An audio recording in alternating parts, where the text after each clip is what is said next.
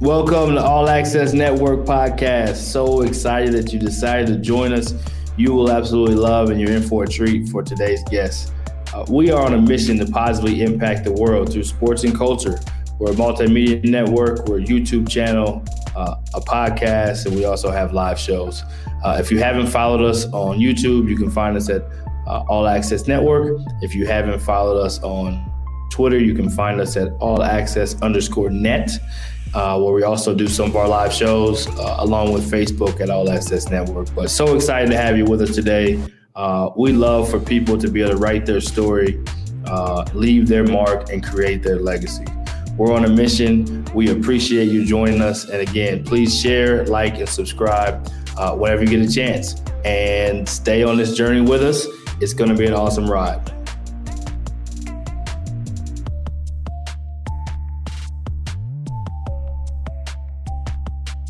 I want to take time to acknowledge one of our partners, Rising Coaches. Every coach wants to rise in their career in one way or another. We're all looking for professional development, access to tools, and relationships that can help us grow and help us advance in our career. Rising Coaches provides just that. You can visit Rising Coaches at www.risingcoaches.com. Their memberships are just $10 a month and provides a genuine community to help you grow and advance in your career.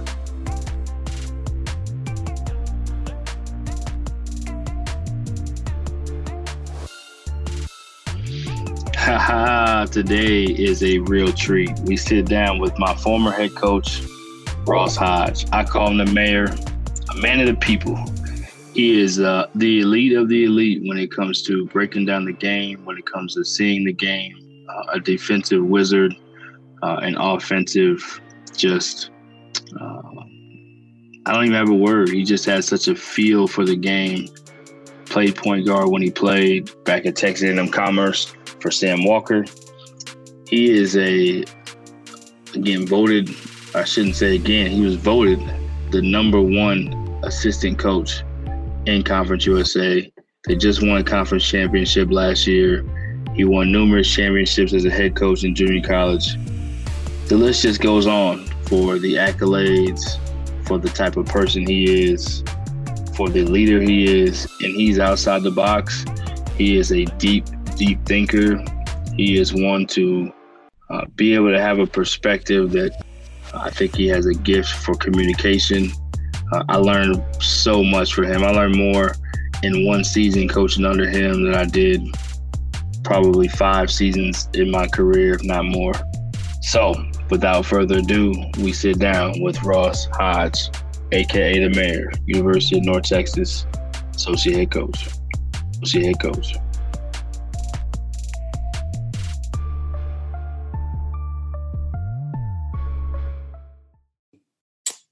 Yeah, appreciate everybody jumping on. Coach's Corner, number 2.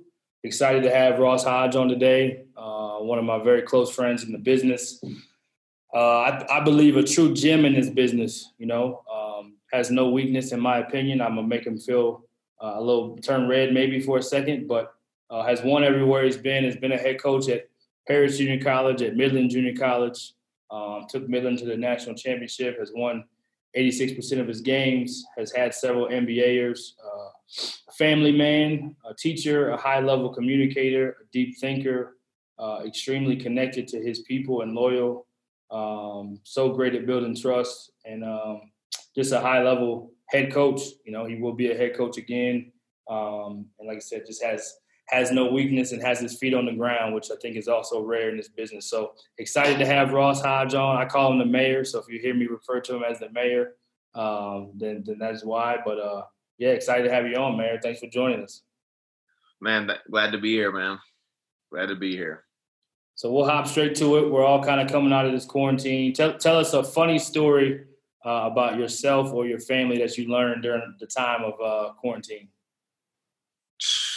I know you got some funny little stories over there. I know what's going down. I mean, I don't even know off the top of my head, man. I can't even. I would tell you this, man. I have an 8-year-old son, and he plays baseball in the summer and stuff. Obviously, that got shut short, like everybody else's deal. But they started practicing last Sunday, June 1st. And just being back out there and being around those guys, as soon as I got home, I text like Jareem and Matt, our other two assistants, and said, man, when we get an opportunity to get back out on that floor, with our team, it's going to be a hell of a day right there, man. So just that little nugget kind of got me excited for being back around everybody, and as far as our family, man, just no particular story, man. There's silliness and funny every day. So was Reed doing cartwheels when he was back on the field just to get back at it again, or what? Yeah, he was excited, man. He was excited. They both were. Mainly we were on the strict side of things initially until we found out exactly what was going on, and it was hard on them because some of their friends necessarily maybe never even social distance at all. You see other little kids running around the neighborhood playing with each other. So just to be able to get back and be around people, is what we all probably miss as much about anything. Obviously miss competing and coaching and things like that. But you just miss being around other people, man. Right. The interaction is key. Tell us something from the quarantine that you feel like maybe you will take with you in your new normal as we kind of transition from old normal to new normal. I think the biggest thing was maybe finding simple ways to enjoy each other or enjoy things, with your family as we all do. I know some of you guys have families, or, you get in our business and things start moving so fast. And then when you do have free time, sometimes you feel like you need to go and like do something, experience something, go on a vacation. But with this period in time, you really couldn't, man. So just simple things, playing games with your kids, watching old TV shows, man, like watching. My kids fell in love with like Family Matters, and that was kind of our deal. We'd eat, go for walks, go for bike rides, come home, shower up, and we'd watch like a Family Matters or two before everybody went to bed, So that's awesome. Just little things like that you can appreciate. It doesn't always have to be small. It doesn't have to be big vacations, or you can learn to appreciate just small moments. Yeah, I think it was you that sent me an article at one point in time that was talking about that exact thing of, sometimes we think that we have to have these extravagant moments or these well planned out, moments, but the memories that we make is just everyday memories and just cherishing those. So definitely COVID-19 was full of those. Tell everybody a little bit. Obviously, I know I was talking about it before everybody got on the call about Ross back in the day with the headband. He got a couple tattoos he won't let you know about, but couple bad tattoos. Ross was a really good player at the school that my younger brother is actually the head women's coach at now. But tell everybody a little bit about your playing career, where you're from, and just how you kind of got into coaching. Yeah, grew up, right outside of Dallas, like southeast of Dallas. Went to Seagoville High School. Played for Leonard Bishop, who's just an unbelievable high school coach, man. Great man. Probably showed me the importance of believing in people, and he really believed in me at an early age and gave me an opportunity, and whenever I wanted to get into the gym, he lived in Garland, but, he'd come and pick me up, or he just really showed what it meant to be like a servant head coach at an early age. And then he went to Lincoln High School. When I went and played at Paris Junior College, and then he went to Lincoln. And then even at a young age, I realized how important players were, because he went to Lincoln and he was running the exact same offenses we were running at Seagoville High School. We were going 19-10 every day. And then he went over to Lincoln and he had like Byron Hopkins, Leonard Hopkins, Byron Eaton, Chris Bosch. They go 40-0, and win like a mythical national championship running the exact same stuff. So even as like a 20-year-old, it didn't take long to dawn on me the importance of players. Went to Paris Junior College, played for another phenomenal basketball coach who actually life goes full circle. Bill Foy, who's back at Paris Junior College now, won a national championship there. Came to North Texas from Paris, and they had two of the better years in school history when he was there with Johnny Jones.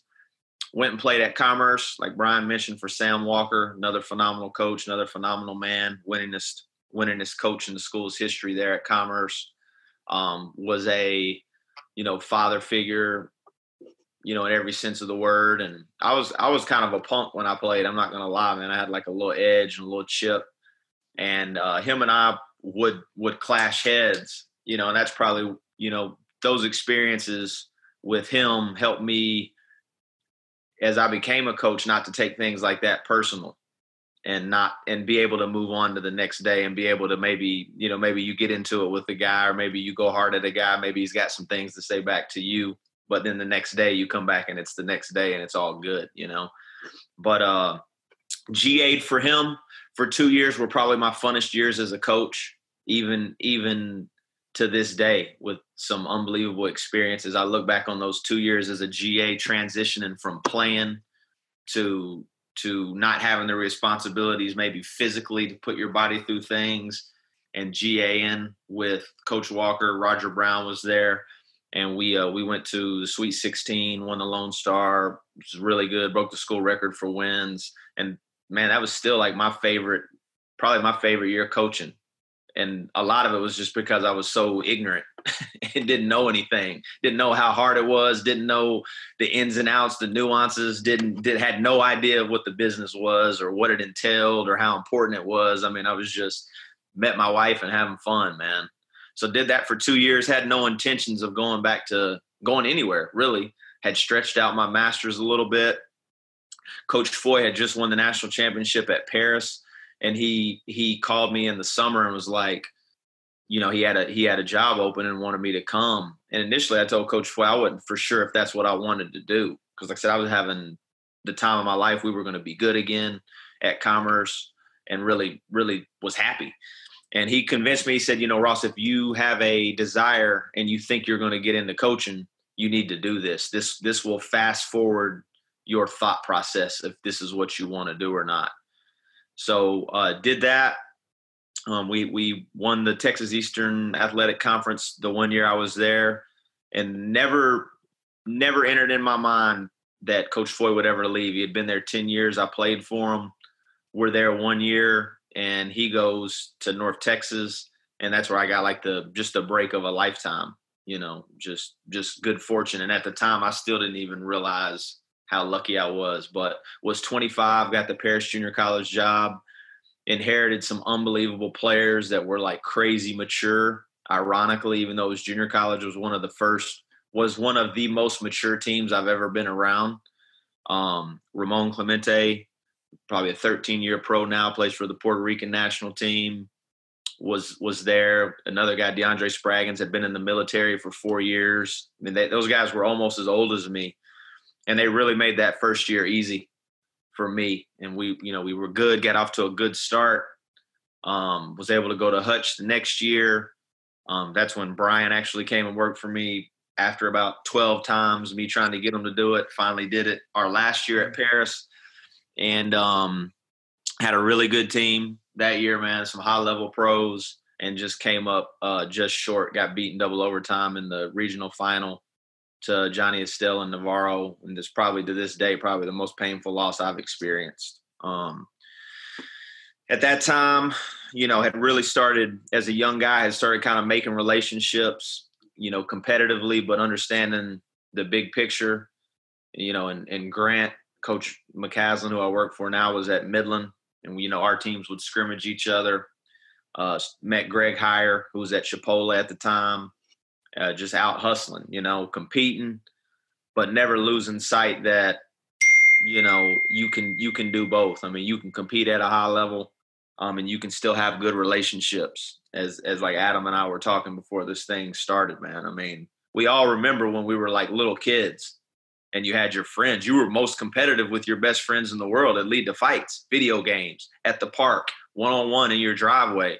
And you the next day it's all good, or maybe even that hour. But somehow I think coaches get it twisted. It's like they either go, they don't want to build relationships outside of their staff because maybe they lose their edge, or they go so far the other way that they do build relationships and maybe they lose their competitive edge. And the reality is you can do both, you know.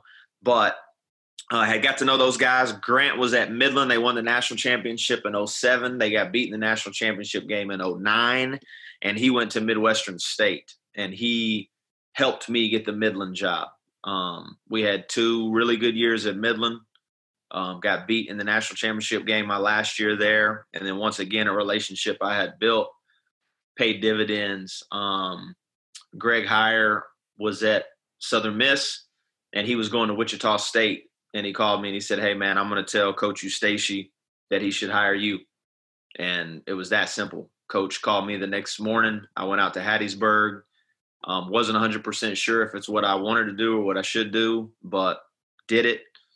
And we went to the NCAA tournament our first year at Southern Miss. Had a great team, man. Got beat by Kansas State in Pittsburgh. And I tell Coach Eustace to this day, in my opinion, and he won the Big 12 twice. And so I hadn't been in the Big 12, but to him, I think that's still his greatest accomplishment was winning the Big 12 regular season back-to-back times at Iowa State. But to me, I tell him getting an at-large bid at Southern Mississippi ranks way up there with, like, things that are incredibly hard to do. And was only there 1 year. We go to the NCAA tournament. Coach gets the Colorado State job. Go with him there. We're there 4 years. Again, you know, unbelievable success. Went to the NCAA tournament, won a game, got beat by Louisville the year they won the whole thing. Had another really good year, went to the NIT. And then at this time, Grant McCaslin had been at Baylor. Obviously stayed really good friends. He gets the Arkansas State job. Hey, man, let's come do this. You can be the associate head coach. We were there 1 year. And that was a new experience because at every other one of my stops had been entering a program that was very healthy, and it was more maintaining and trying to elevate. Paris had won a national championship. You had a championship culture there. Brian was a part of it. You go to Midland, they've had a long history, championship culture. Grant won a national championship there. Southern Miss, I get there, was, like I said, was there 1 year. Went to the NCAA tournament. We inherited an NCAA tournament team at Colorado State. Got to go to college, so going to Arkansas State was the first time that we actually had to kind of go into a situation where you feel like you're having to change the way people think. And it was a unique learning experience for myself because I'd always been around guys. You weren't beating them down, but you were certainly trying to convince them, like, man, you can get beat, you're here and everybody's climbing up to get you. Like, they can beat you. That was like, you're trying to keep your team on edge. When you go in a situation like that, now you're trying to convince somebody that they can beat someone and you can do this, even though they don't necessarily believe it. But that was a fun year, man. We went on the road and beat Georgetown. We were 23.5-point underdogs. That was a fun night. And then we're there 1 year, tied the regular season record for most wins. And then North Texas opened up. Grant's from Irving. I'm from the Dallas area. It was kind of a no-brainer. Came into the same situation, and we've been here 3 years. So that's kind of how it's been. It's crazy, man. I still feel young, but it's going on 18 years for being in the college level. It's wild.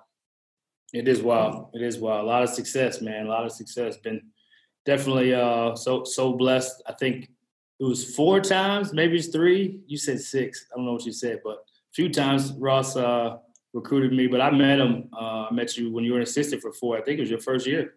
Yeah. So been very close friends ever since, and I learned probably more basketball in my 4 years prior, all in 1 year, partly because of the adversity and challenge that we had, the talent we had, and then just managing the culture with detail and leadership that you did was incredible. I still say it to this day.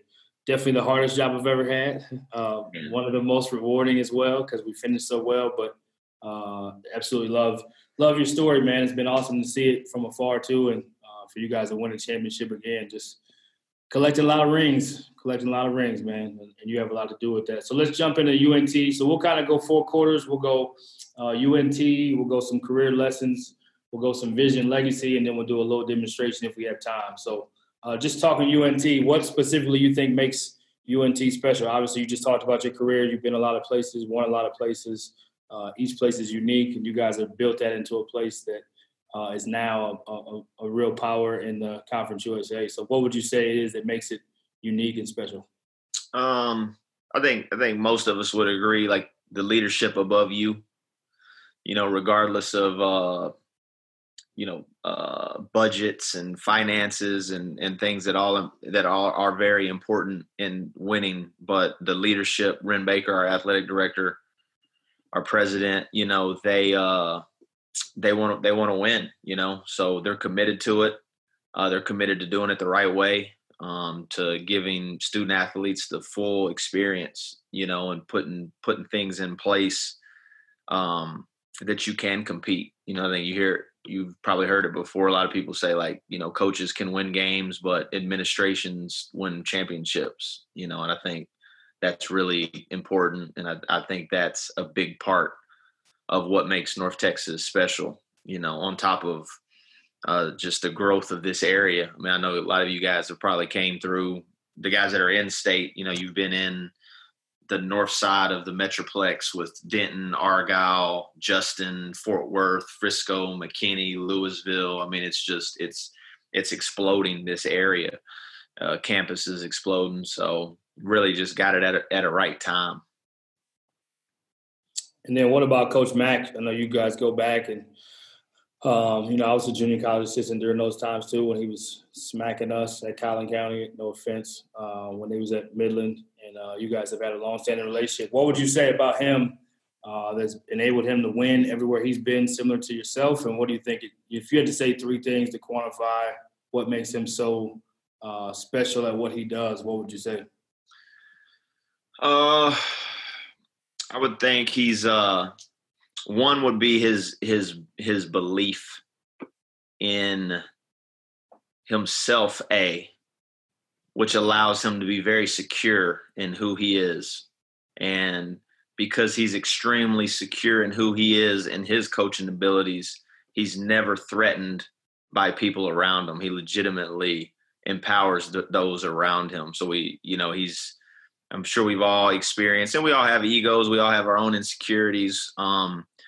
But he's very comfortable with who he is as a person. It starts with his faith. And he really does walk it. It's not just a talk, man. I mean, that is who he is. And I respect that about him more than anything. But his belief in the people that he's around, and that's probably why it works pretty well. I have I don't want to say realistic, pessimistic view of things. I'm more kind of the guy that's thinking I'm going to always get my butt kicked, even though maybe we're not getting our butt kicked, and Grant really believes that we're going to win. It's one of our core components of our program philosophy, but it speaks to who he is. He legitimately believes that if you get a team to believe that we can win a national championship at North Texas. That's what he told our guys. First team meeting. I want people to laugh at us. I want your family members to laugh at you and your friends, because everyone's going to tell you what you can't do. But he legitimately believes that we can do those things. And I think that's what's allowed him to always have success, and in short term, us have success here, where everyone else is thinking you can't do that and you shouldn't be able to do that. And then just his servant heart for serving others. And like I said, empowering others. And that starts at the top with him. And then I think it flows into our staff. Then it flows into our GAs, flows into our student assistants, flows into our support staff, and it flows right into our players, where they legitimately can feel that and can sense that.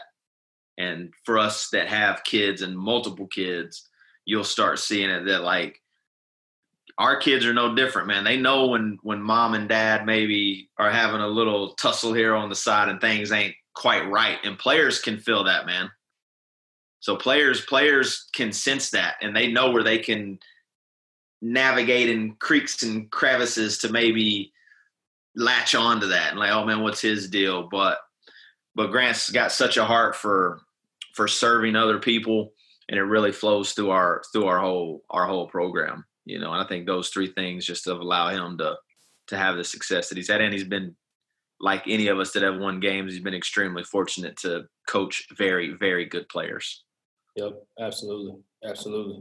Yeah, I can speak on Grant. I worked for him for 2 or 3 months when he hired me at Abilene Christian before he went to Baylor. And yeah, he's one of the special coaches and people in this business, similar to yourself. So no surprise you guys have had the success you had.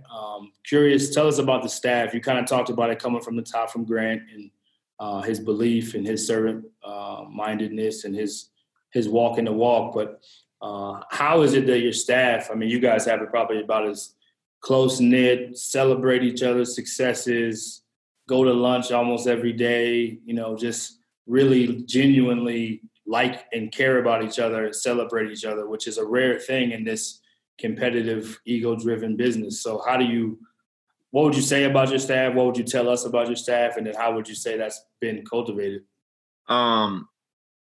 I'll just kind of start with them, man. Like, start with our ops guy, Andy Schmidt, you know, was a student assistant at Illinois for Bruce Weber and Gross, went to the NCAA tournament there, was an assistant at Commerce for Sam Walker, went to New Mexico State with Jans as the ops there, went to the NCAA tournament there.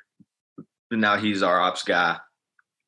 Chris Blakely, played at Abilene Christian, and he's our video coordinator, and he just is always trying to find new ways to help, you know.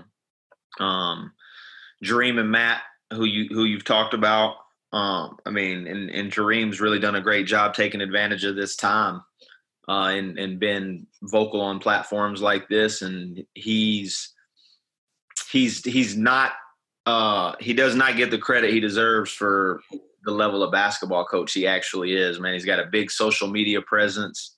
He's really interesting, man. He keeps things so light and so funny, but make no mistake about it, he can coach basketball. I mean, he coaches the Virgin Islands senior national team, you know, with pros, and he's coached them to the highest level finishes they've ever had in their FIBA tournaments. So he's unbelievable.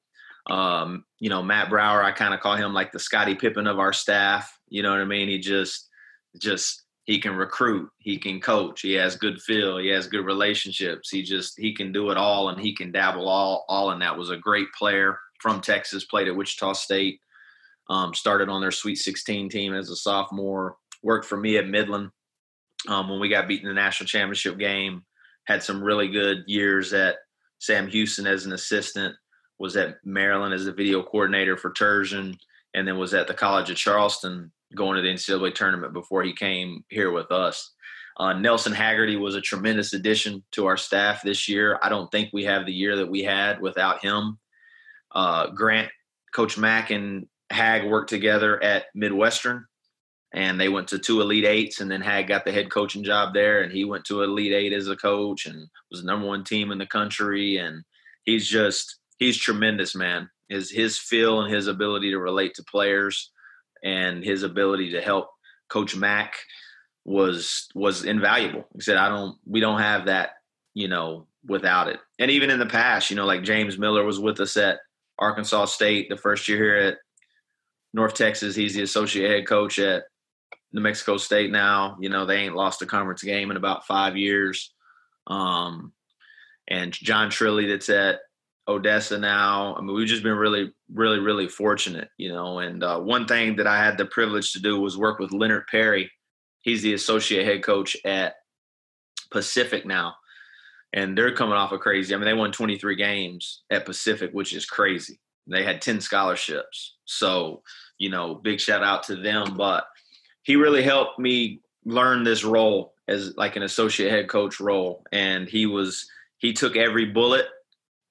Anything ever something went wrong with Coach Eustacia, he always, you know, took the blame for it. He never chunked people under the bus. And as we all know, sometimes that's all it takes, man, you know, because head coaches can be in those modes and they don't even do it intentionally, but they can be in those places where they want to try to place blame. And all it takes is like, yeah, I don't know, coach, man. I don't know what he was thinking. I don't know why he did that. And you're just throwing gasoline on the fire instead of just being like, hey, it was my fault, man. It was my fault. And ironically, when you do that, it kind of, it just puts the fire out and then he moves on, So that was something that I took from him and I learned. And when we first got to Arkansas State, we talked about it as a staff and, people may have heard it before, but we just sat down and we just was like, look, man, we're going to be each other's agents. A lot of us have agents on here. A lot of us are contemplating to have a sell. It's like, we're going to be each other's biggest agents, man.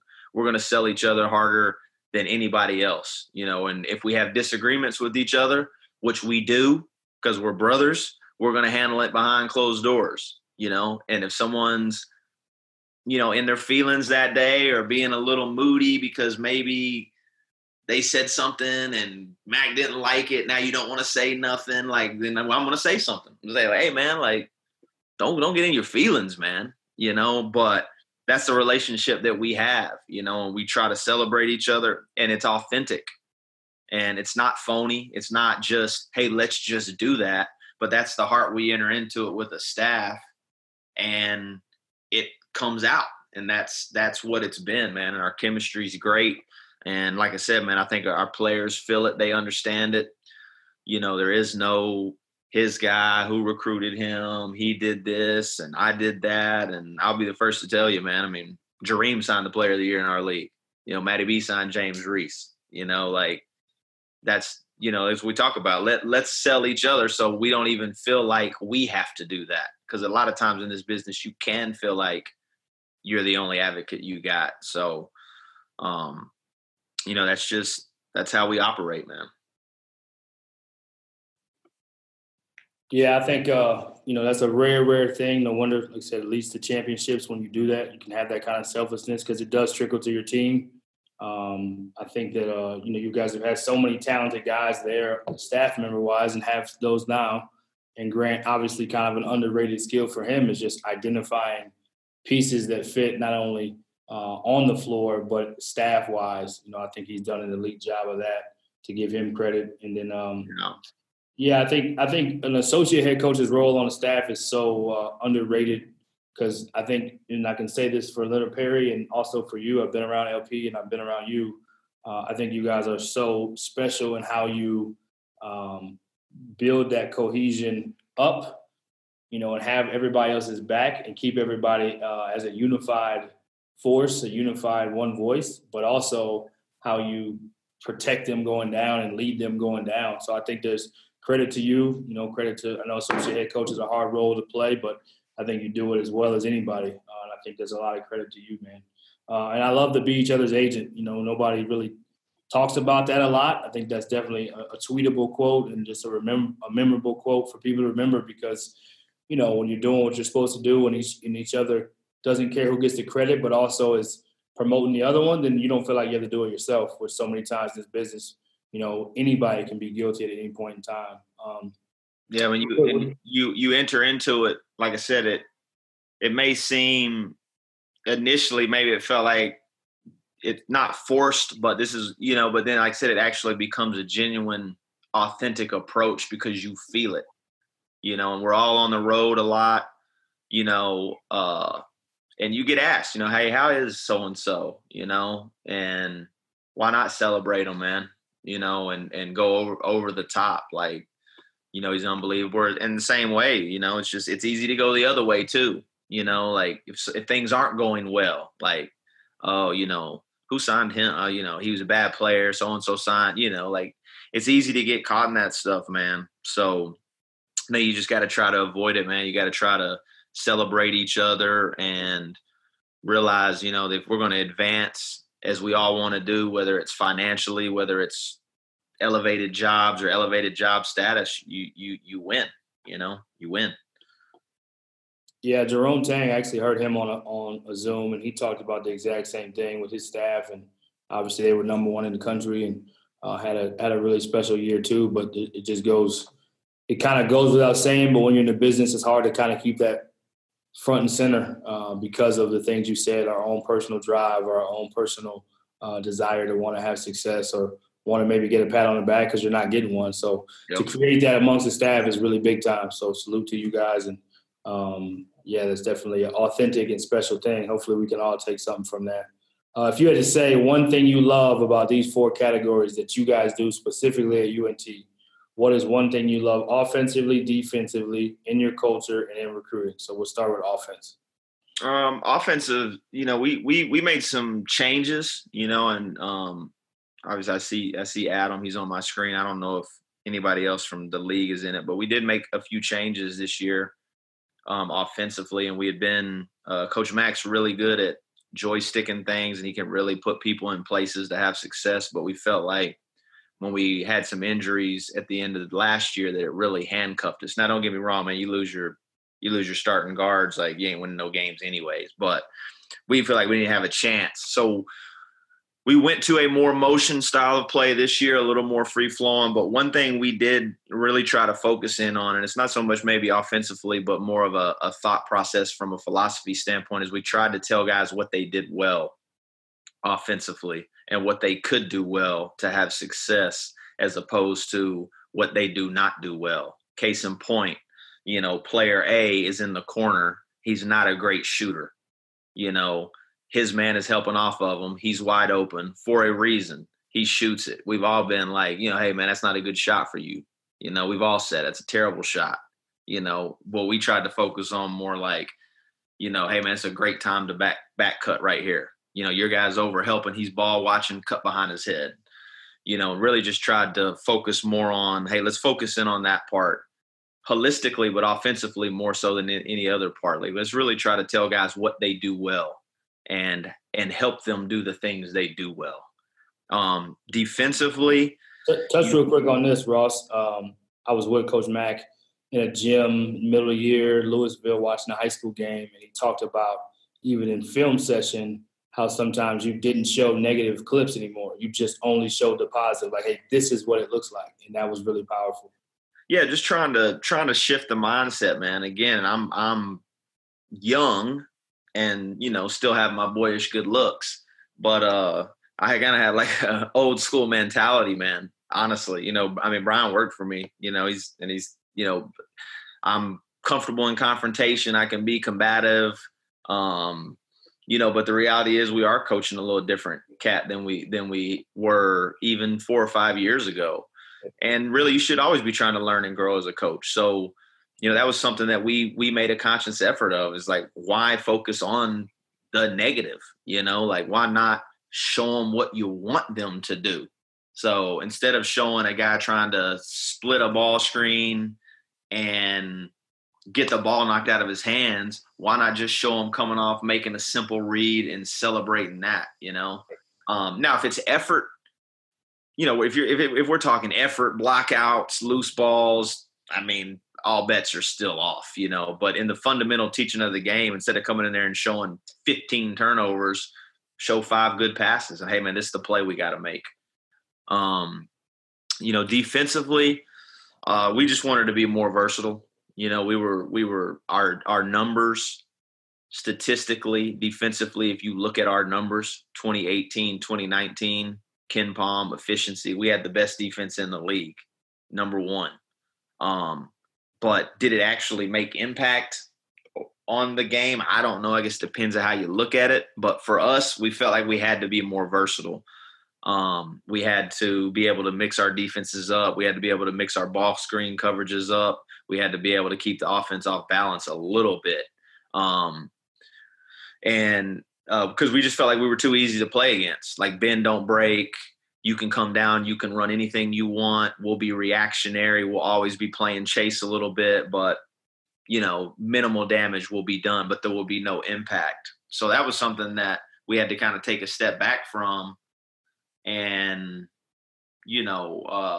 not carry pride or, be rigid and be like, it's good enough. We did not feel like it was good enough, even though numbers may tell you that it was, and I know there are you can make cases for and against the analytics. And some people would say, well, if it was the number 1 defense, what are you changing it for? But that's what we decided to do. And we'll talk a little bit more about that at kind of the end of that with some of the video stuff. But and then what was the other one? Offense, defense, and then what was the other one?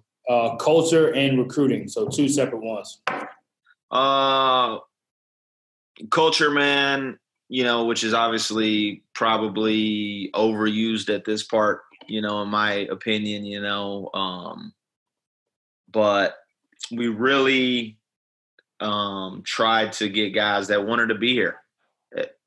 Wanted to be at North Texas. Adam and I talked about this probably not too long ago, man. We really tried to get guys that want to be there and want to be part of it, and don't feel like they're doing you a favor by being there. Like I said, we took over a situation where they had came off back-to-back 20 loss seasons. They won 6 games before we got there, and I did feel like maybe there was a sense that if you did get a good player, they almost felt like they didn't really want to be there, And so we just really tried to get guys that want to be there, want to be good teammates, because if they can hang in there with their teammates, then they can get through just about anything, and want to work, and want to work and love to show up every day. And that's where we really tried to do that from a culture standpoint. Our core program philosophy is believe, serve, and compete. I talked about the belief part not too long ago with Mac, and the servant part and the competition part. And just one quick point on culture and serving. I mean, Roosevelt Smart as a sophomore almost scored 1,000 points in one season. I think he scored 889, second team all league, MVP of the CBI, just had a magical season, and comes back with all these expectations as a junior, tears his calf muscle after our scrimmage, and we scrimmaged TCU. He was the best player on the floor. Tears his calf muscle. He's out 6 weeks. The dynamic of our team shifted. We were better in 2018, 2019 than the year before. We had better players around him. So he comes back into this new rule, and he never could settle in. And his role diminished. He only averaged 10 points a game then. Then going into his senior year, and this is kind of the heart of the program that we wanted. For whatever reason, Javion Hamlet was emotionally attached to the number 3. Mm-hmm. And that was Roosevelt's number. Now, keep in mind, that was his number that he broke shattered school records, did all this, but he really didn't have an emotional attachment to it, even though it was his number. And going into his senior year, not only did he sacrifice no longer starting, he gave up his jersey number, and I'll always, remind him of those things, and I'll always use that as, when you talk about serving others and care about your other teammates, man, that is not easy to do. And then just competing on a daily basis, within everything, academics, on the floor. And then, recruiting, what I just mentioned is what we try to find, No, that's great. That's great. Appreciate you sharing that, Coach.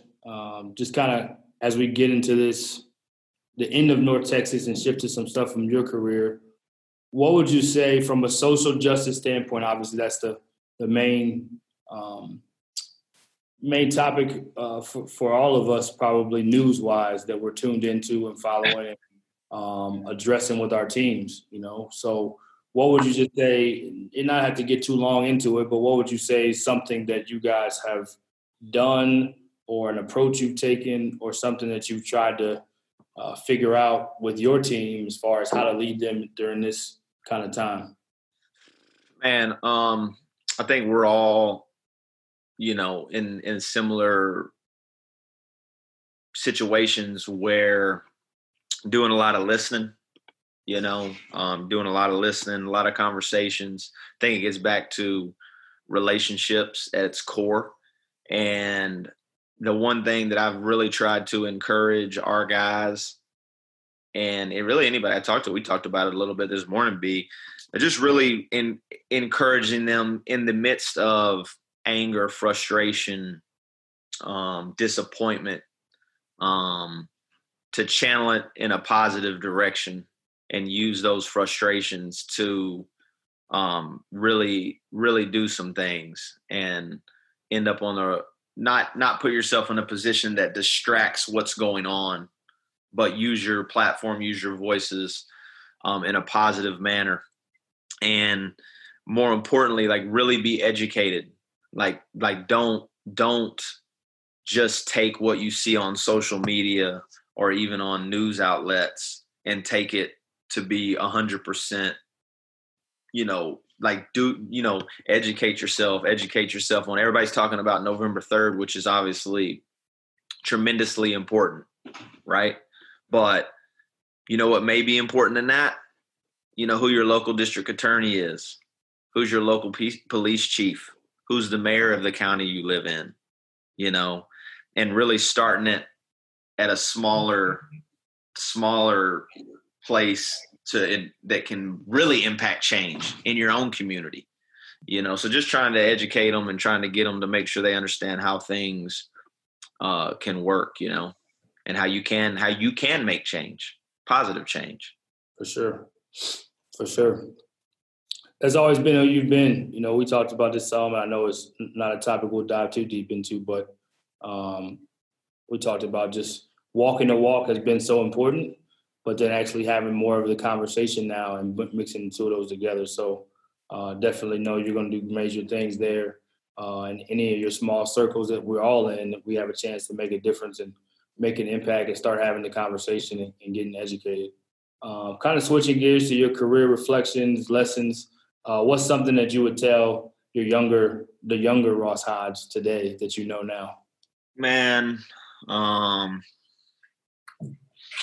lot, but for whatever reason, one thing comes to mind is there's going to be some like crazy bad days that you're going to feel like you can't recover from, whatever it may look like. You know what I mean? Like somebody got in trouble on campus, right. Somebody's being you're just an injury, what can just seem like it's such a deflating moment in that particular moment won't be quite as bad as you think it will be, and so I would try to remind a younger me, because we all have those days. We've all had them.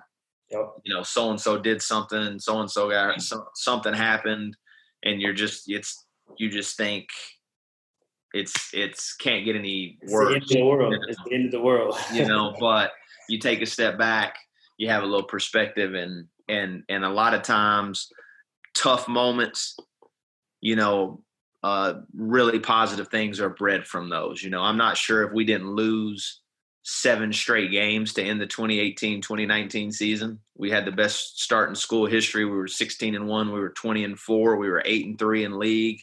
And then, like I said, got hurt. It's not an excuse. It happened. You got to overcome it. But I'm not so sure if we don't go through that, we don't experience what we just experienced this last year. And then make no mistake about it, we had unbelievable fortune with injuries. We were us and I believe UNC Asheville were the only teams in the country to start the same lineup every game. So, we were fortunate. But that's what I would say, man. Don't get caught up in thinking this is it. It can't get this. You can't grow from it. No, that's good. Really good. What would you say, Coach, what would you talk about your why, to why you coach and kind of what gets you going? And then I'll switch to another question. You've won 86% of your games as a head coach. So after you tell us about your why, what's one thing you would take from every head coach that you work for when you become a head coach at the Division I level? Yeah, man, I think ultimately my why is just I like people. I like being around people. I love helping people, whether it's my friends, whether it's trying to, help them be better, whether it's me learning from them, whether it's our players now, whether it's just I really enjoy trying to help people. And obviously from a competitive standpoint, I love to compete regardless of what it is. So, I feel like that's the path God chose for me, man. I don't feel like it's even something I'm setting out to do. I think it's just something that I'm trying to stay in the right place spiritually and mentally. And it's just, I'm kind of the boat, and, it's the oar behind me that's steering it, but that's ultimately why I do it, man. I enjoy people. It warms my heart to see people around me be successful, players, other staff members. Coaching, and winning, and learning. I mean, I've taken a little bit from every coach that I've been around. Like I said, Coach Bishop really believed in me, gave me an avenue, showed me that there was no time, as far as like there wasn't an 8 to 5 for him. He was on the weekends. He was, really, really involved in my life. As a matter of fact, when I was in high school, I'm not going to say what I did. I did something really stupid. But my parents made me call Coach Bishop and tell him. That was my punishment. Other way around. How about that? Other way around. And that was the coach making you call your parents. No, that was a tough conversation, man. That's how much respect I had for him, and that's how much respect my parents had for him. Wow. Coach Foy, just a really, really good basketball coach, man. Really had a chance to play for him for 3 years because I redshirted for a year, and then work with him. And he was never afraid to ask other people what they should do. I saw him. He would call Scott Jernander at San Jack, who was a Hall of Fame coach. He would call Pat Smith at Trinity Valley. He would call Sperlin, who was at Blinn at the time, and he would ask those guys. He would call Dale Dotson at Lon Morris. He was an unbelievable coach. He won a national championship. He was National Coach of the Year. But he was never afraid to ask other people their opinions and learn from it and take something from someone else.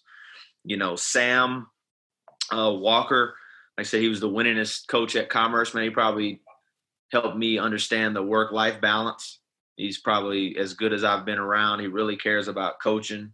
He's won championships. He's won more games than anyone at that school, but he was not someone that whether it was, internal, he never outwardly felt like, he was not a guy that, was in the office until midnight every night. He had 4 kids. He had a wife, and he took care of that, and then, man, had the opportunity of a lifetime to work for Larry Eustace for 5 years, man. He was National Coach of the Year, won the Big 12 twice, was won 25 games at 4 schools.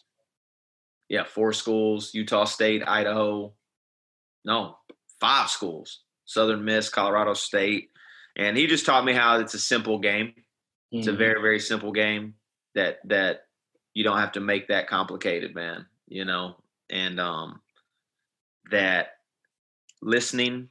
I say this all the time. Our players would repeat this sentence for me if they were on this, because I tell them all the time that, and Coach taught me this, that like listening is a skill, listening is a talent, and he talked to our team all about listening, and the best players are the best listeners. Best players can take things from a coach's mouth. They can hear you say it, and then they can go do it. So even right now, he would use this example. There's 21 people on this deal right now. Well, somebody's really listening and someone's halfway listening, and I'm not offended. Trust me, but someone's listening the most, and someone will take this with them the most, and he taught me that. And he taught me what you practice on a daily basis should show up in a game.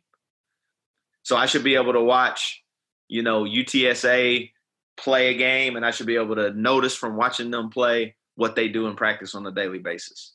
And the things that Coach cared about, getting back, rebounding the ball with 2 hands, and taking care of the ball, that was what we did. That's what showed up in our games. There'll be other areas of the game that we weren't great at, but that showed up in games. And then Coach Mack, like I said, his belief and his willpower to not accept not being good enough or not thinking we can win a game. He don't think that way. He thinks there's a way to win every game, and he thinks we can win every game. No, that's good. Put those together. That's definitely adding some more tricks to your bag right there, man. That's good. That's Yeah, good. I'm fortunate. You worked for some great coaches. So we'll open up real quick before Ross gets into some little video demonstration before we close. If anybody has a few questions, we'll open up to maybe 2 or 3 questions, and then we'll get to the video. Coach, can you talk a little bit about your practice structure? Are there certain things you guys are trying to get accomplished every day? Certain things in your program you're going to touch on every day, or is it just kind of depend on what exactly you're trying to get accomplished through the week? No, that's a good question. I'd say early on, we one thing that we made some changes this year, like I kind of alluded to, and I'm going to get into that a little bit more when we do the video, but we were probably too far on the competitive side the first couple years. Everything was body on body, and we did it on purpose. We felt like we had to. We were changing a culture. We were changing work habits, but man, we beat the hell out of our team, and it probably cost us with injuries and mentally. And so we tried to be a little more conscious of that this year. And we did introduce some like 5-on-0 offensive stuff that we had never done. But for the most part, man, we're like everybody else, man. We're gonna hit some defensive drills. We're gonna hit some shell.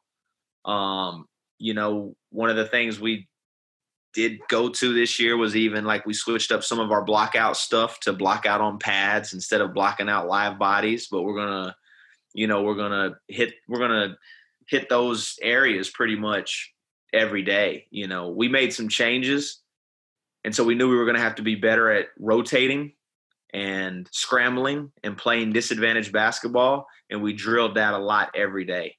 Rotations, a 1-man rotation, a 2-man rotation, a 3-man rotation, a shell rotation.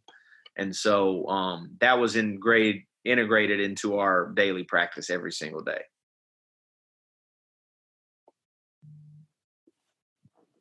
Great question, Zane. Zane is a new head coach, so I'm sure he's going to steal a few nuggets to implement in his culture. New head coach at Western New Mexico, correct, Coach? Yeah, congratulations to you, man. We'll take a couple more, and we'll let Coach get into some video demonstration if anybody has anything more. If not, we'll get straight to it. Yeah, I'll shoot one. Obviously, I know you, Ross, but as far as recruiting, are you guys recruiting? Obviously, you got 13 scholarships. You're trying to get the 13 best pieces because you got obviously you got a guy like Smart, and not saying you guys recruited over him, but again, there may have been just a better fit for that team despite what he had accomplished prior. So you guys always looking to upgrade. And I wasn't even talking about you guys lost Ryan Woolridge, and you bring in the player of the year. Ryan Woolridge played at Gonzaga. You started for the number 1 team at times last season. But is it something that you guys every year you're trying to hit that home run in recruiting, or is it a deal to where you're putting pieces into place? And do you recruit guys you think won't start? Just philosophy there. Yeah, no, that's a good question, man. I think the biggest thing we try to evaluate is like, do they love to play? And that's probably that's like the number one thing that Mac wants to know. Like, does the dude love to play? Because he just feels like if a dude loves to play and he's competitive and he's coachable, he's gonna get better, and that competition level only will make us all better. And going through what we went through in 18-19 where we got hurt and didn't have enough, that shifted us too. There was no more because we had that whole team coming back from the CBI from the year before. And so we probably were maybe a little that way, what you were thinking, like, let's not upset the apple cart. We got these guys coming back, and maybe you recruit that way and it hurt us. So then, you're just kind of like, we're semi-conscious of class balance, but as we all know nowadays, you almost can't think that way, man. You almost got to try to be as good as you can every year, because if you start thinking I'm going to balance this class out, dudes are out, So you almost have to just try to be as good as you can each year. I think our JUCO background helps us with that, and just try to get guys that are competitive, that are tough, that want to be coached, and I mean, just like you guys with Wallace and Jackson, I mean, you think you're going to get good players. We thought Javion was going to be good, but you don't think they're going to be, he's going to be player of the year in the league, you know? Yeah. They kind of take off on that trajectory, you know? So that's a good question. I mean, I think it's probably what we all try to battle a little bit. Do you put somebody on top of each other and now somebody's disgruntled? And man, I think probably for all of us, man, you better be just trying to get the best players that are the best people that you feel like you can mold into a team and they actually care about other people. Because some people will tell you, if you listen well enough, some people will tell you exactly what they want in recruiting. It's never going to change, never going to change. It's what they want. So if player A wants to be a point guard and he isn't the point guard, it don't matter what happens. No matter how many games you win, he ain't going to be happy. And he told you that. So it's tough. No doubt. Great question. Great answer. And to give North Texas credit, not that you need more from me or from any of us on this call, but I mean, to lose Ryan Woolridge, who did what he did and accomplished what he did, and then to replace it with the player of the year. And then, truth be told, quiet as kept, to lose Emoji Gibson and to be able to sign the class you have on paper and have the guys you have coming back, is a credit to you guys. Is in this transfer day and age, to lose back-to-back, basically your starting backcourt, in 2 years. Not easy to do, and definitely not easy to win a championship right after. So credit to you guys, man. But let's get your share screen real quick, Coach, and let you. Hey, Coach, I just got one. Yeah, go ahead, please. Coach Kareem Brown, Niagara County. Coach? I'm good. How are you? I'm good. Hey, I know you talked last night about kind of putting your program together, and you don't think you're ready. What's kind of like your ideal program? I mean, you've been a couple of places. You've obviously been a head coach, and we all got visions. What do you think your ideal program? Hey, do you want to start at the high major? Do you want to be at a program where you can start small? Like, what's kind of your vision of where you want to start off at? Shoot, man, I don't know. Whoever's going to pay you the most money. I'm just playing. No, I think it kind of goes back to what I was saying earlier with. I think you really gotta look into the administration and who you work for, man. And whether it's at a low major level, a JUCO, a D2, a NAIA, high major, Big 12, what the athletic director and president, I think if their vision are kind of aligned with your vision, you're going to have an opportunity to have success. If you can have success, you can move up or you can make that situation better. So for me personally, man, it'll always kind of be centered around who I'm going to be doing it for, and can you win there? And hey, man, we're all good coaches, honestly. I mean, everybody knows what they're doing.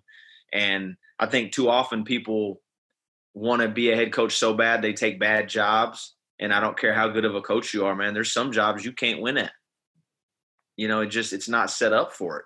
And there's a reason why some jobs are traditionally always losing, unless they get an administration change and then maybe things change that way. So for me, that's what I'm really paying attention to, is like, who is my boss going to be, and what's his stake in this, and how successful does he want to be? Good question, Reem. Appreciate that, man. Maybe you want to share your screen? We'll take maybe a couple questions at the end. We got Jason today. Yeah, Jason, go ahead, man. I didn't see that. Coach, I'm a sophomore in high school from New York. I want to coach when I'm older. What's up, man? Can you just talk about what the role of an associate head coach is, or is that just another word for assistant? Can you just that briefly? Yeah, Jason, first of all, credit to you for being on this call, man, and investing in your craft way, way in advance, man. That means great things are ahead for you, man. Salute to you. Thank you. Good question, man. I think some of it depends on the person that you work for. Sometimes it can be maybe just a title. But like I mentioned, Coach Mack earlier, man, he's unbelievable, man. He's so secure. He gives me such a voice in our program, such an opportunity to really share his vision and be part of it. And so for me personally, I just feel like responsible for everything, and try to be the conduit between Coach Mack and everyone else, and try to be right in the middle of it and try to make sure that his concerns are being voiced in a manner that's productive down, and make sure that these guys' concerns are being heard and validated in a manner up, and trying to make as many decisions that I can take off his plate. I try to, and typically I think everybody's, and I do not mean this, Brian knows me as well as anybody. I don't mean this egotistically, man. I got less than an ego, man. I know what this thing is about. It's about people and players. I've been really fortunate, but it's just the way our program goes. If someone asks Coach Mack, it's just usually like, well, what Ross say, or if he asks Dream and those guys, and they'll just be like, well, what Ross say, and it's just being in that and trying to help facilitate and smooth everything over, man, and take the hits both ways. If people are kind of frustrated with the head coach, then take that bullet too, man, because we tend to forget head coaches are people. Mm-hmm. They need grace and mercy as well. We always want grace and mercy on the other end, but it's difficult being in that chair, as we all know that have been in it. So just trying to be a liaison would be a good word, and try to be the second in command and try to help everybody do their job the best that they can do it. What I try to do. And so they're just playing now. I know we've kind of talked about this before, Ross, but remind me. So offensively, you have a style of play, and then defensively, you have a style of play. When you're trying to run your offense, and I guess your offense, since it's more motion, it's free-flowing, but is there a conflict of, hey, we're trying to run our offense so you guys can't side everything right now? Or how do you balance that? Early, man, that was a major problem, honestly. It contributed to us having offensive struggles early in the year, man, because the defense is unique and it basically kind of wrecks everything you're doing. And so we would put a scout team out there at times and have them play regular defense, and we would spend more time working 5-on-0 or maybe working some 3-on-0 with working concepts as opposed to dummying a play. We would be working on a concept. And then as the year went on, it just kind of got better because the offense got better and it got a better feel? Yeah, just got more comfortable with it. Guys started being able to make reads on their own. And, we played a very difficult non-league schedule. That was part of it. We're at VCU, at Arkansas, Utah State, Rhode Island, and Jamaica, Oklahoma. And we came up short. And there were some internal conversations about were we doing the right things, because we did make changes, but we stuck with it and really felt like, we were at our best when it mattered most. Yeah, my last two questions. One is about what do you think made you stick with it? Obviously, because when you're struggling and you're trying to go through it and you're about to start conference, you want to feel great going into conference. And then the other part is going back to last year's offense, right, where GMAC maybe was more in joystick mode. Could you have run the same defense in practice with an offense that's joysticking, or are you always constantly taking yourself out of it? Because your new offense, you're making more reads and decisions versus running plays. Yeah, I think it was just we believed in what we were doing, and we believed it was going to reap benefits, but we just weren't seeing them yet, and that's ultimately what led it to stick with it, is like we actually did believe in what we were doing. And then it would have been difficult because we were just, again, Mac is really good at it. It's what he's best at. That's what we had to evaluate when we were reading that book, and he had to put his pride aside because he feels like, hey man, I can put people in the right places and I can manipulate things and I can get shots for guys I want, but then what? After that, then what happens? You don't know how to play. And so we just really – we knew where we had to get. It was just painful getting there in the beginning. Yep, thanks. Well, fellas, any last questions you guys have? Let's wrap it up. No rush, but just if you have questions, let's ask them. If not, then let's tell them thanks and wrap it up. Hey, Ross, quick 2 questions really quick. Your ball screens, side ball screens, did you ever down it or ice them? Side ball screens, yeah, we pushed it down. Okay. We downed that, yep. And okay, so would you switch it as well? We would. Okay. Just depending on game. Yeah, our base defense was switch it. If we were going into a game where it was a dominant post player, or maybe we felt like a dominant guard, then we would stay. We would not switch. We would still down it, fight over it, lower and get back in front. But okay. yeah, it was our base coverage was everything on the sides, we pushed down. Everything that came up in the middle tunnel, we pushed left. Okay. And then the other thing is what I guess offense or kind of movement really kind of, I guess, hurt you guys a lot with trying to do all of that? Good question, man. The thing that bothered us the most, without question, which would bother any defense probably, is when you had spacing at the 4-5, when you had spacers. And so you weren't able to load up necessarily, and that they could shoot the ball from 5 positions. And, the Euro ball screen or the continuity ball screen is what I call it. Some people call it Butler. Some people call it Euro, where you reverse it, cut the guy through, set the side ball screen, come off of it, reverse it, cut the guy through.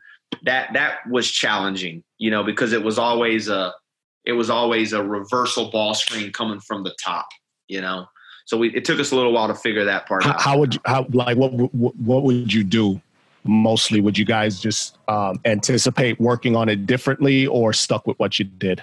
No, we stuck with what we did. We just got better at guarding the ball and not feeling like you're giving up a runway strip to the baseline. So I would guard the ball a little bit better. And then if they never set the ball screen, we wouldn't switch it, So it took time for sure. I got a question for Tommy. Tommy Strine's like Adam Hood up there. He's got a new baby, so he's doing some daddy duty. He says, "What is the thinking in forcing middle every ball screen to the left? What is the thinking in forcing all of them left?" That most players want to get to their strong hand, and so most players are right-handed, and so we just didn't want to have any sort of confusion with that. We did introduce this year, we call ice in the middle to force left. We did have a fire, which was force right, for a couple of times, but predominantly, just so everyone knew, the big knew, the guard knew, you had no confusion. Anything that came up in that middle tunnel, you knew you were forcing left and you were going to switch it.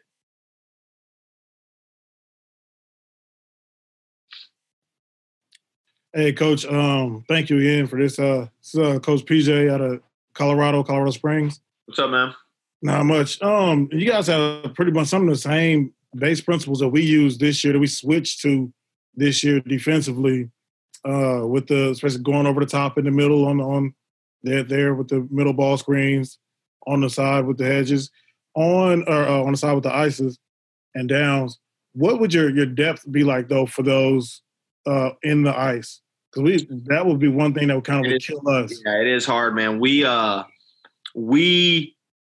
NBA line, pick up, point.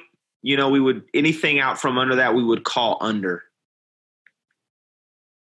We would yell under, but it is hard in the middle because of the angle of it sometimes to get all the way under. So we would be conscious of that. Unless it was a really good player like Hood and them have at UTSA, Javon Jackson, that has range from 35 feet, you got to go over it no matter what it is. Kind of live with the consequences. Mm. And then on the wings, with the defender, guard, and screener, what would his depth be like in the ice and the down?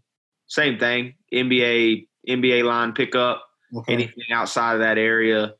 If even though we wanted to keep it on the side, if the ball handler was dribbling away from the basket, like if he was dribbling to midcourt or if he was arcing out, we would kind of let him go. We wouldn't fight crazy hard to try to pin him in, and now you're giving up an avenue to the basket. If he was going away from the basket, we would let him go. Okay. Appreciate it. No problem. Do you have any rules on the bigs on those downs, like how far back they can be? Do they need to maintain contact on their man? We wanted to have contact. We wanted to have a hand on the hip and be level of the screen, take away the split because we wanted no middle. So if you were going to get beat, if it was an in and out and he was driving full speed baseline, you had to know your rim would be there. Ross, did you do a lot of, I know when I worked for you at Paris, we did a lot of notebooks classroom time where basically you had classroom time to teach basketball and break things down. Did you have to do that since it's a new system and nobody knew what was going on? Yeah, we did. Did it a lot more individually now, after practice and through film, which, it sounds, it's crazy. I was talking last night even, man. It's just unbelievable to think at that time you're still using office phones to make long distance or wait until after 8 so your free minutes can kick in. It wasn't that long ago. So even when we were doing that, you're striking up the VHS. Right. Right. So now you have so much technology is so different. You can actually carry your laptop down on the practice floor, show somebody real quick, but yeah, no, there was a big educational piece to it. And we told our guys in the very beginning, we're going to ask more of our staff than we ever have. And we're going to in turn ask you to be more versatile, Zach Simmons, 24. We're going to ask you to do things we've never asked you to do before. We're going to ask you to switch out there on the best guards. We're going to ask you to play multiple defenses. So they bought into it, man, and it didn't take long with this team for us to realize that they'll be as good as we can coach them. And that's a beautiful thing and a scary thing as a coach to know that, like, man, if we can put these guys in the right position, as good as we can coach them, as good as they will be.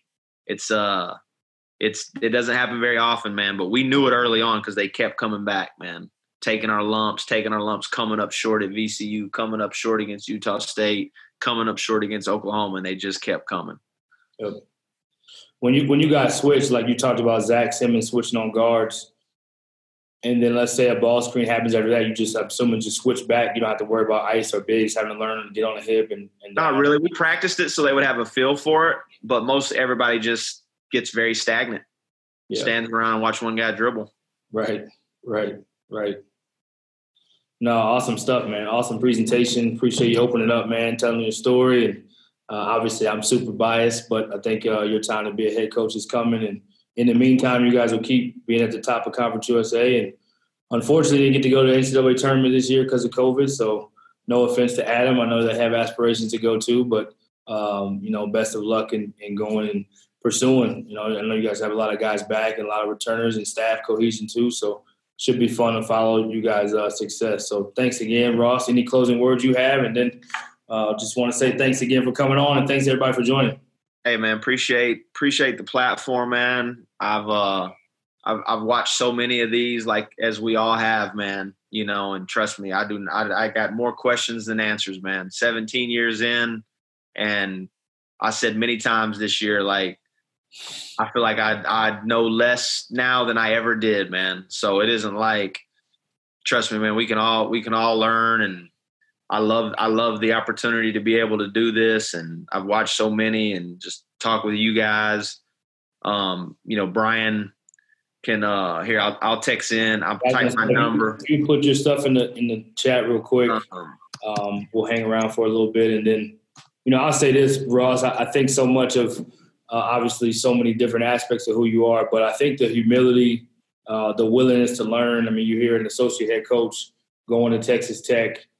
And a head coach kind of figuring out, I want to try something different. I think this says there's a lot of risk involved in that. There's a lot of courage it takes in that. And then a lot of just and being vulnerable, man. Super vulnerable, man. Which a lot of coaches aren't willing to do. So credit to you guys, credit to Coach Mack, credit to the staff. And then just being able to learn it enough in an offseason, a new offense and new defense in the same offseason, to have the confidence even through the hard schedule you guys had, and you guys played people really tough and were right there.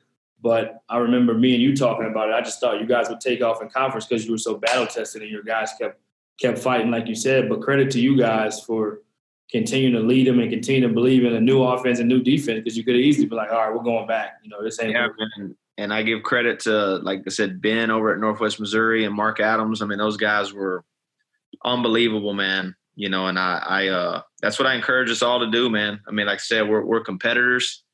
We all want to win, but at the same time, man, let's help each other. Let's give, and give to give. Necessarily don't give to get, man. So like I said, I appreciate it. You guys can I got some drill package stuff already, like out, YouTube stuff. If you want to text me if you need anything else, feel free, man. Like I said, man, I love talking hoops, and I certainly don't have the answer, so I can learn equally from you guys. So I appreciate it, man. Appreciate it, B. This is awesome. Yeah, and just last thing, I understand that he's a real. Some people give that lip service. He's real. I mean, I'm in the same conference as him. We've had conversations. We've talked about opponents. We've talked about our own teams. So it's not, like he was saying, like end season frenemies, but at the same time, somebody that, me and I respected, and he's done a great job. And he keeps talking about how good we were. They beat our butts, so we owe him something, so they've done a really good job, and they're the standard right now. So we'll be chasing them. Appreciate it, Adam. Yeah, I think just kind of closing thoughts from all the stuff from your career. I mean, you can start from anywhere. Coach talked about starting as a GA. Jason, you're a high school student still, which I respect so much that you came on. Thanks so much. Salute to you. And all of us kind of have a different path. Coach Division II, junior college, and has kind of worked his way up to being, a championship level associate head coach, and had a ton of success stories along the way. But kind of like he said to his earlier self, not getting too high or too low, just kind of, keep staying true to the vision, and then paying it forward. I think that's the biggest thing, the humility and paying it forward. It's an ego business. It's a competitive business. We all want to have success and climb the ladder. But like I said, credit to those nuggets that Coach shared with us. And, appreciate it so much, and we'll take those with us, Coach. All right, man. All right, you guys. You guys have a good one, man. Appreciate it. Thanks, Coach. All right. Thank y'all. Thanks, B. All right. Yep, you're welcome, man. Thank you. Thank you for joining us, and welcome to the All Access Network. Be sure to follow, share, and stay connected with us on Twitter, Facebook, and Instagram. Subscribe and hit that notification bell on our YouTube channel. And don't forget to write your story, leave your mark, and create your legacy.